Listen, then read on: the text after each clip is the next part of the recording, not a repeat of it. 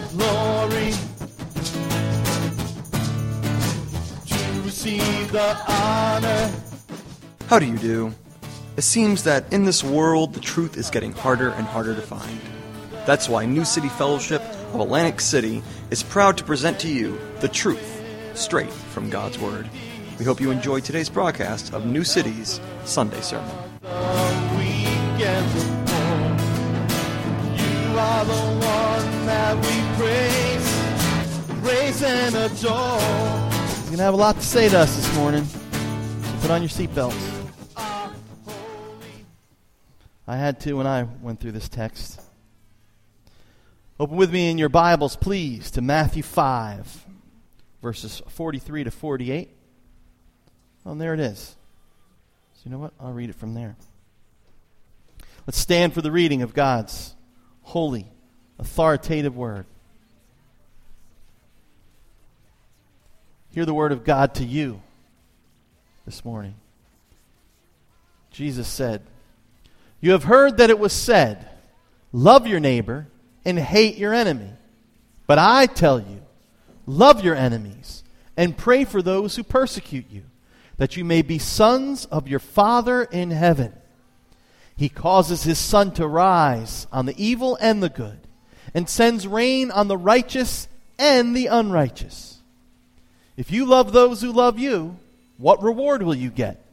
Are not even the tax collectors doing that? And if you greet only your brothers, what are you doing more than others? Do not even pagans do that? Be perfect, therefore, as your heavenly Father is perfect." Thus ends the reading of God's holy and inerrant word. May He bless it to our hearts and lives this morning. You may be seated.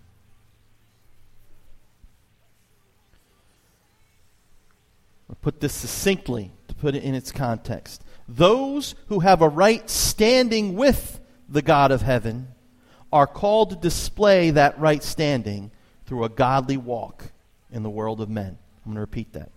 Those who have a right standing with the God of heaven are called to display that right standing through a godly walk in the world of men. In other words, we talk the talk, we know and love Jesus, we got to walk the walk. We got to live for Jesus.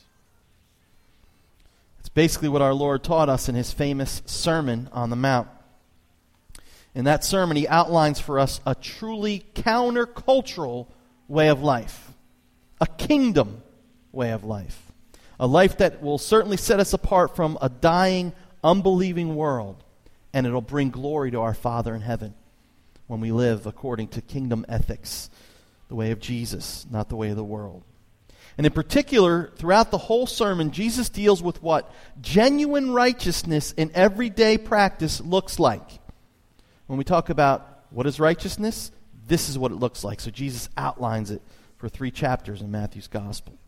But this morning, we're going to be looking at his teaching on true love. We're going to come to the crux of the issue. And John Stott summarizes it nice for us, succinctly, so I could jump right into the text. He says, "These verses bring us to the highest point on the Sermon on the Mount, for which it is both most admired and most resented, namely the attitude of total love which Christ calls us to show towards one who is evil and our enemies. Nowhere is the challenge of the sermon greater. Nowhere is the distinctness of the Christian counterculture more obvious.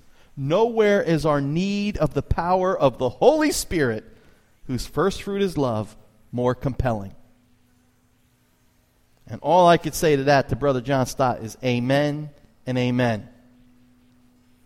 In my time as a minister of the gospel of Jesus Christ, I don't know a command that's been more railed against, sidestepped, and out questioned by God's people than this one. As a matter of fact, that's precisely what the religious leaders in Jesus' day tried to do. They tried to sidestep this command. And here's the interesting thing, and I think it's important for us who are Reformed and Presbyterian, is that they did it in the name of orthodoxy, in the name of good theology. They actually sidestepped it. Let me give you an example or show you what I'm talking about. They actually taught God's people, that we are to love our neighbor, but we are to hate our enemy. Now, where did they get that from? Well, here's their rationale, and unfortunately, I hear it a lot in the evangelical church. In Leviticus 19, where we find the command to love our neighbor as ourselves, it's in the context of not holding a grudge against a fellow Israelite brother. So what they would say is, what does it say here? It says love your neighbor as yourself, but what it's talking about is loving other Israelites. In other words, loving people like us, only people in the family. So they took that and said, that means our enemies we can hate, right? And that's why we could talk about Gentile dogs, and that's why we could treat everybody else horribly, because they're our enemies and we can hate them. Well, the problem is they conveniently overlooked the fact that just a few verses later in that same context, Leviticus 19, it states this. Listen, the alien living with you must be treated as one of your native born. Love him as yourself, for you were aliens in Egypt. I am the Lord your God. What Jesus does in this text is he blows their shallow interpretation out of the water. He says, you heard it was said, love your neighbor, hate your enemy, but I tell you. And what you need to see is Jesus is not adding to the law here. He's showing what the law always meant. He's not adding to the law. He's not taking away from it. He's saying when it says love your neighbor as yourself, it includes those different than you. You remember later on he tells a story of the Samaritan, the Good Samaritan?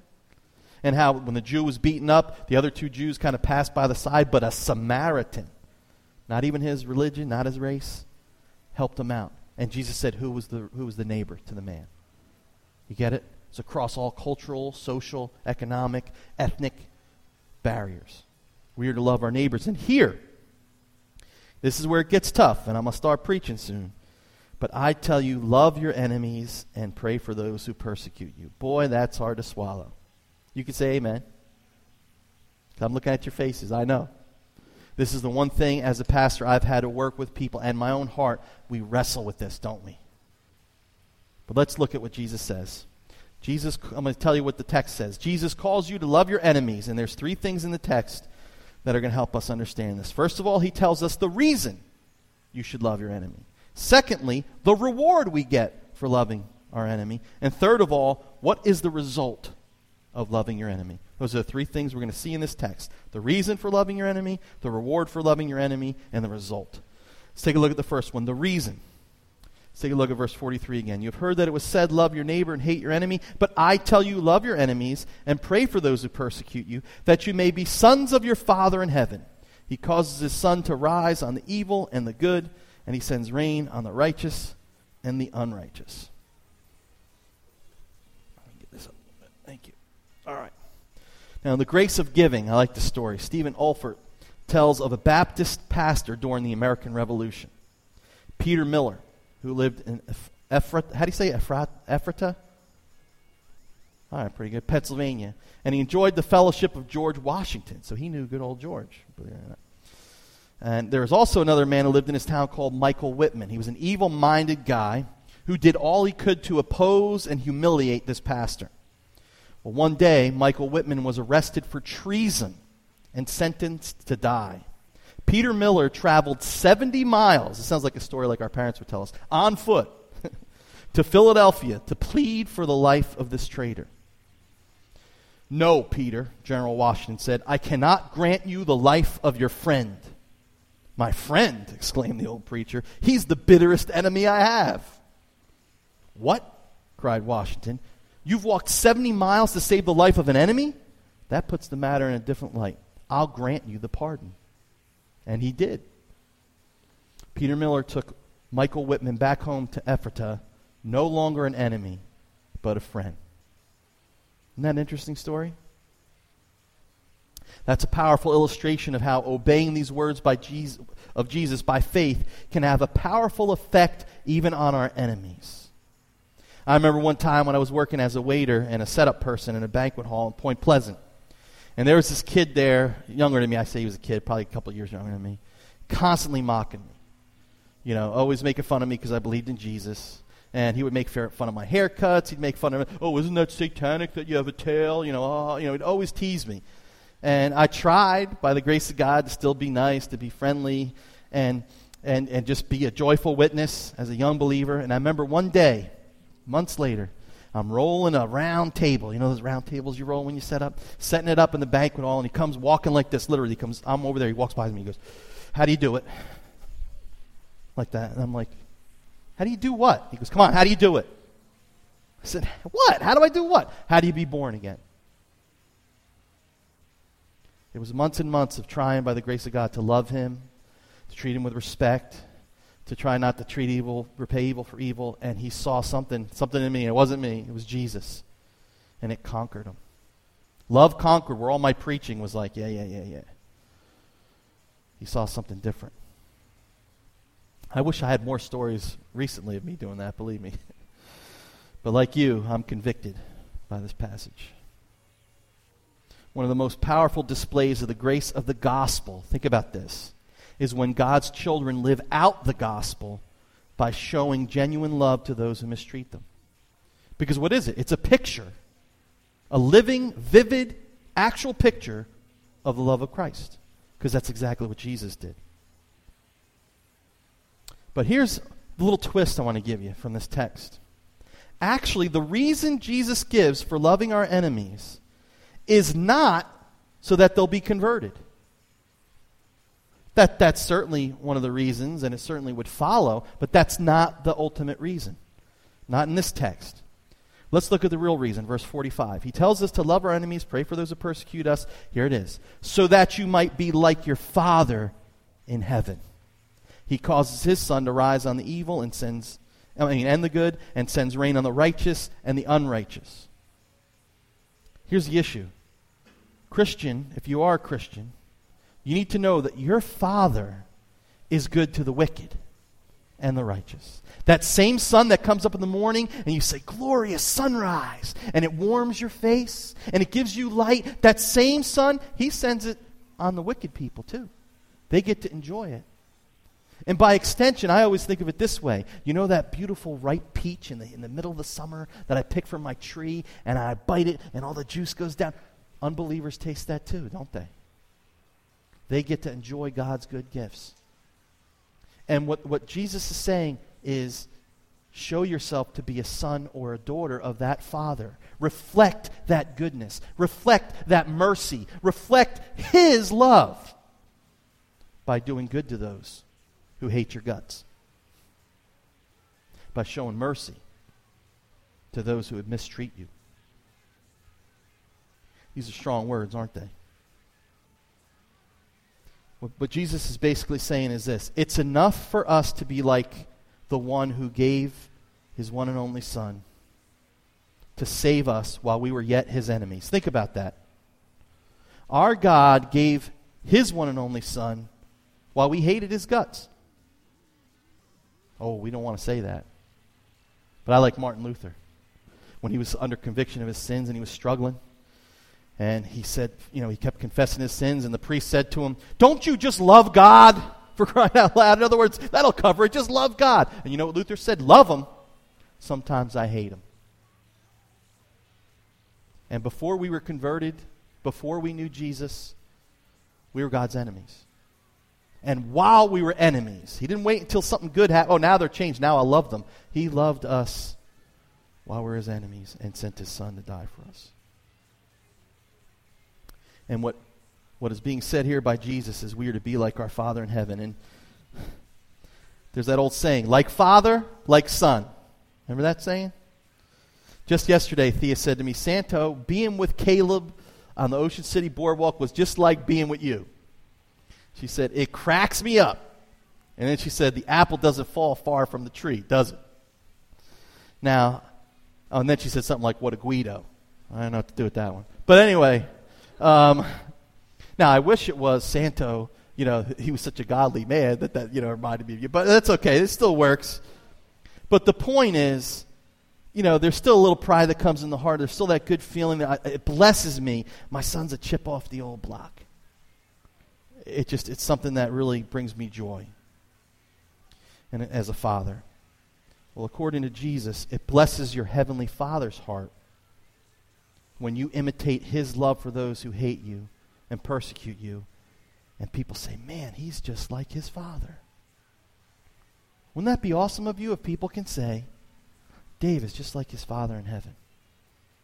He reflects that love. He reflects that mercy. Man, if it was me, I'd want to punch that guy in the head. But look at how Dave reacted. That's a God thing. That's supernatural. That doesn't come from man. C.S. Lewis writes this: do not waste your time bothering whether you love your neighbor. Act as if you did. As soon as we do this, we find one of the great secrets. When you are behaving as if you loved someone, you will presently come to love him. If you injure someone you dislike, you will find yourself disliking him more. If you do him a good turn, you will find yourself disliking him less. Isn't that interesting? And I think that means we have to stop talking to ourselves and talking to others, saying things like this: I hate that guy. You ever find yourself saying that? No, not you guys. But I can't stand him. And what happens? You hate him more. Right? But what C.S. Lewis is pointing out, obviously based really on what Jesus is saying, is when you give yourself for that person, when you pray, especially when you pray for that person, you find something strange happening inside of you. You don't know where it's coming from. You find that you begin to love that person. It's not always an emotional, sentimental, ushy-gushy thing, but it's definitely you feel a draw to them. I remember going back to the restaurant I worked at, there was a woman who would humiliate me. She was my manager. She made me feel like this small a lot of times, and the brother in the Lord who led me to the Lord, and I would pray for her. And before you knew it, we had such a love for this woman. She became the center of our prayers. We would go to her house after hours to counsel her when she needed help. And there really was a love for this woman who did nothing but try to make my life miserable. But in the end, when she needed somebody to talk to, when her life was a shambles, she called up Bob and I. Can you come over? I need help. Wasn't her drinking buddies, right? It was her fellow managers. It was lowly waiters, because she knew we loved her and we cared for her soul. And we were able to minister to her. Nothing helps us gain God's perspective more than when we pray for our enemies. One of the things we see when we pray for others, even those who hate us and are mistreating us, is we begin to see their plight from God's perspective. Here's a sinner who, apart from the grace of God, will spend eternity without him. Here's a person that's such a cuss that I bet you they can't even live with themselves sometimes. They just don't admit it. And you hopefully will start having compassion. Luke 23:34, you remember this verse. Let me give you the context. This is when Jesus was being crucified. 2 other men, both criminals, were also led out with him to be executed.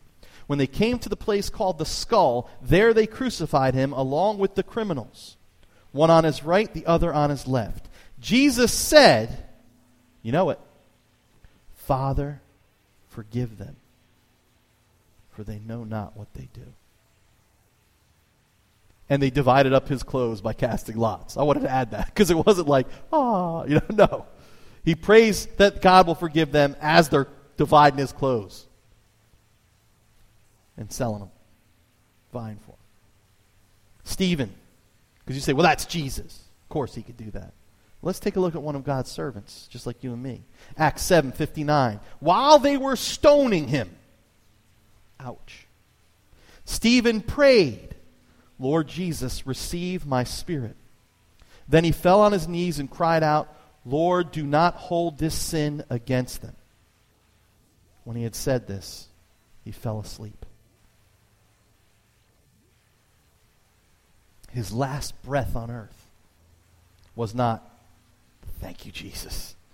They're going to get what they need. No, it was, don't hold this against them.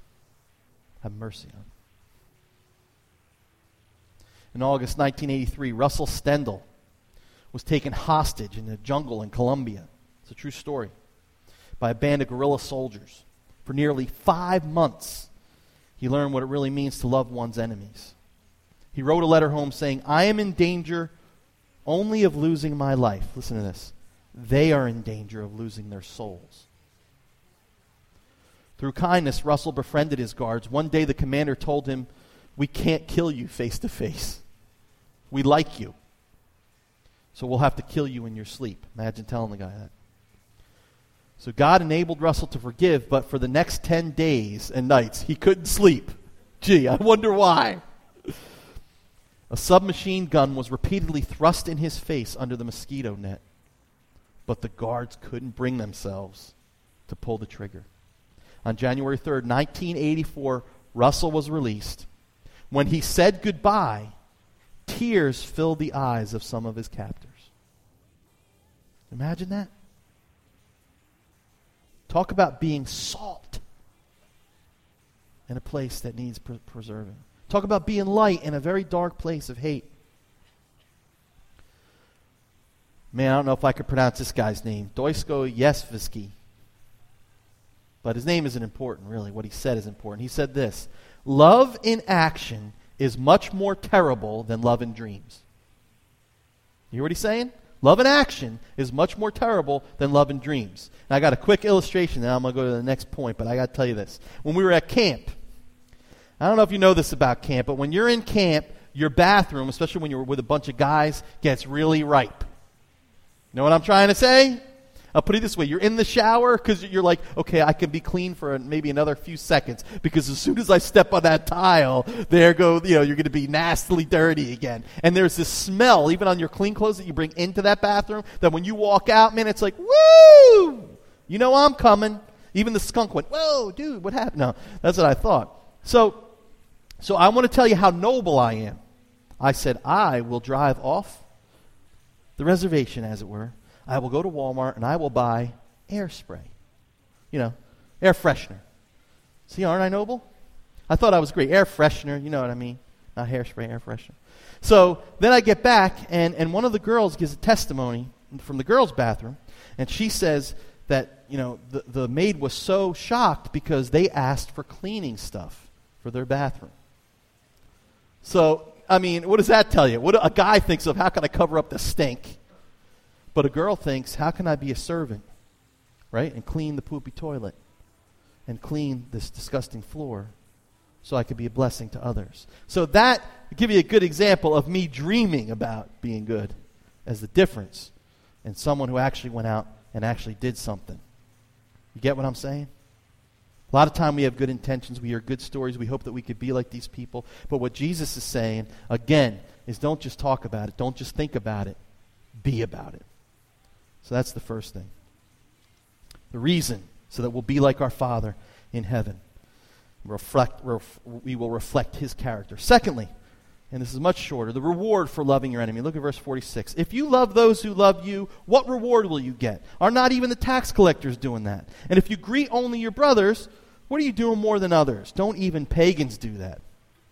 Thomas Fuller, I could pronounce his name, once said this: nature teaches us to love our friends, but religion teaches us to love our enemies. In other words, it's natural for us to love those who love us. But you need a higher calling to learn to love your enemies. Now, my older son, Colin, when we've been praying for, thank you for that, he actually watched a clip of Chris Rock. I didn't tell him to. I guess he must have done it without us knowing it. But he did, and the reason why I say that is Chris Rock can be a little foul. I think he's funny, but I don't like the cussing parts of it, obviously. So, but he has this one stand-up thing. I'm sorry, it's a little bit funny. And I'm going to give you the PG version because, man, I had to cut out a lot, so hopefully it'll still make sense to you. But I love what he says. He says, some guys always want credit for some stuff they're supposed to do. This is good. He goes, a brother will brag about some stuff a normal man just does. He'll say something like, I take care of my kids. You're supposed to take care of your kids. What do you want, a cookie? And he goes, another brother will say, I ain't never been to jail. You're not supposed to go to jail. What do you want, a medal? And actually, not to be disrespectful, but that's exactly what Jesus is saying here. He's saying even notorious sinners and godless men love those who love themselves, who love them, right? Even they live by this quid pro quo. This for that mentality. But when we as God's children go no further than that, we're not displaying any difference between us and an unbelieving world. What's the difference then? If we only greet each other, if we only love those who pay us back, then what's the big deal? What makes us salt? Any kind of distinction. According to Jesus, by implication, although our countercultural kingdom ethic of love for our enemies and praying for them may not have the effect of winning our enemy over, it will be rewarded by the hand of our Father who knows how to reward his children with just what they need. So in other words, sometimes we say, I'm trying that, Pastor, but it didn't work. Ever hear that? I'm loving my enemy, but it's getting worse. It's not getting better. They're not crying when I'm, you know what I'm saying? But Jesus doesn't promise that. You know what he does promise? He promises a reward. In this life, peace that no man could take from us, knowing that we are right with God and we are living in the way he calls us to. A joy that no one could take away, that we could sing even in the midst of trials and sorrow. And most of all, in the next life, honor and glory with him. He will reward us. The bottom line, and this is the reason I named this sermon this, the bottom line is that love hurts. That's what Jesus is saying. True love is painful. He knows what he's talking about. When he gave these words, he was headed where? To an executioner's cross. He knew that to show his love for us, he was going to have to take the hit. The biggest hit anyone has ever taken. Separation from his Father. Love really begins to show up on the Richter scale of your life when you begin to feel its pinch. When you begin to feel its sting, its pain. Then you will know that you are trotting where your Savior trod before. That's what the Bible says. The Bible says, love even when it hurts. That's what will make you different to an unbelieving world, set you apart. You'll be like your Father, and you will have a reward. Thirdly, I just want you to see the result of loving your enemy. Look at verse 48. Be perfect, therefore, as your heavenly Father is perfect. Now, this is one of the most misquoted verses in all the Bible. Did you know that? Every time, I would say 90% of the time or more, probably more, that I've heard this Bible verse quoted, it was in an evangelistic presentation.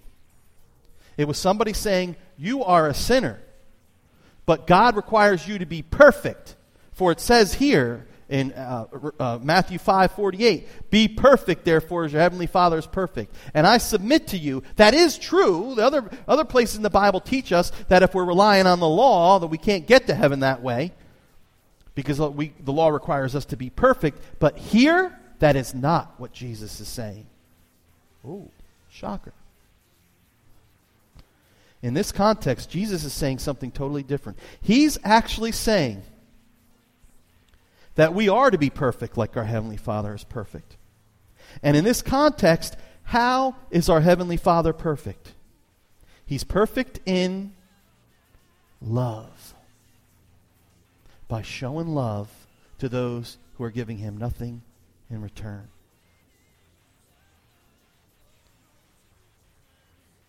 He's perfect in that his love is not a quid pro quo equation, but rather a pouring out of his kindness, his goodness, and his mercy to not only the undeserving, but even the antagonistic. How many times I've seen the most rebellious, ornery, cantankerous enemy of the gospel become eventually the greatest missionary. Amen? You know why? It's because our God is stubborn and showing his goodness and his love. Sinclair Ferguson explains it well when he says this. How tragic that the church has so often sought to be little different than the world.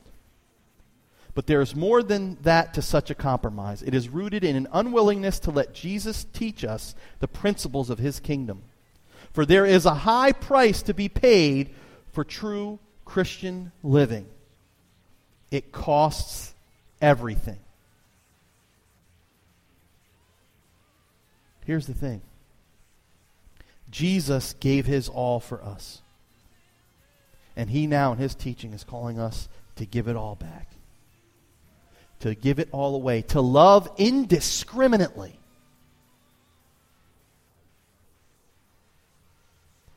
You ever see those commercials in the old days that used to say, the old days, for me it was old days, the 80s and stuff. They would have these commercials when they would say, they have a couple beers, they'd be around a fire, and they say, it doesn't get better than this. Remember that? Well, in this side of glory, what Jesus is saying is, it doesn't get better than this when his people do the extraordinary by his grace and love their enemies just the way they love their friends. And God says from heaven, perfection.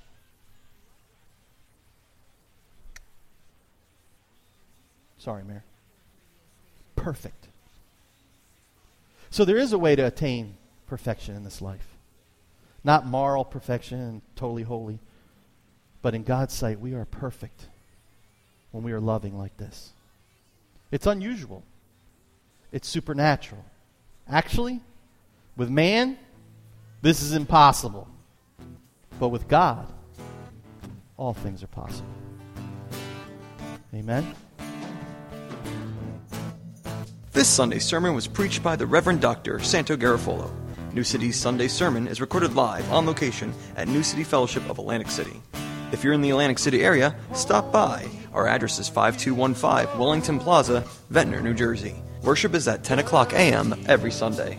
Visit us online at newcityac.org. That's www.newcityac.org. You Are is written by the Reverend Dr. Santo Garofolo and performed by the New City Fellowship of Atlantic City's Praise Band. Join us next week for a brand new New City's Sunday sermon.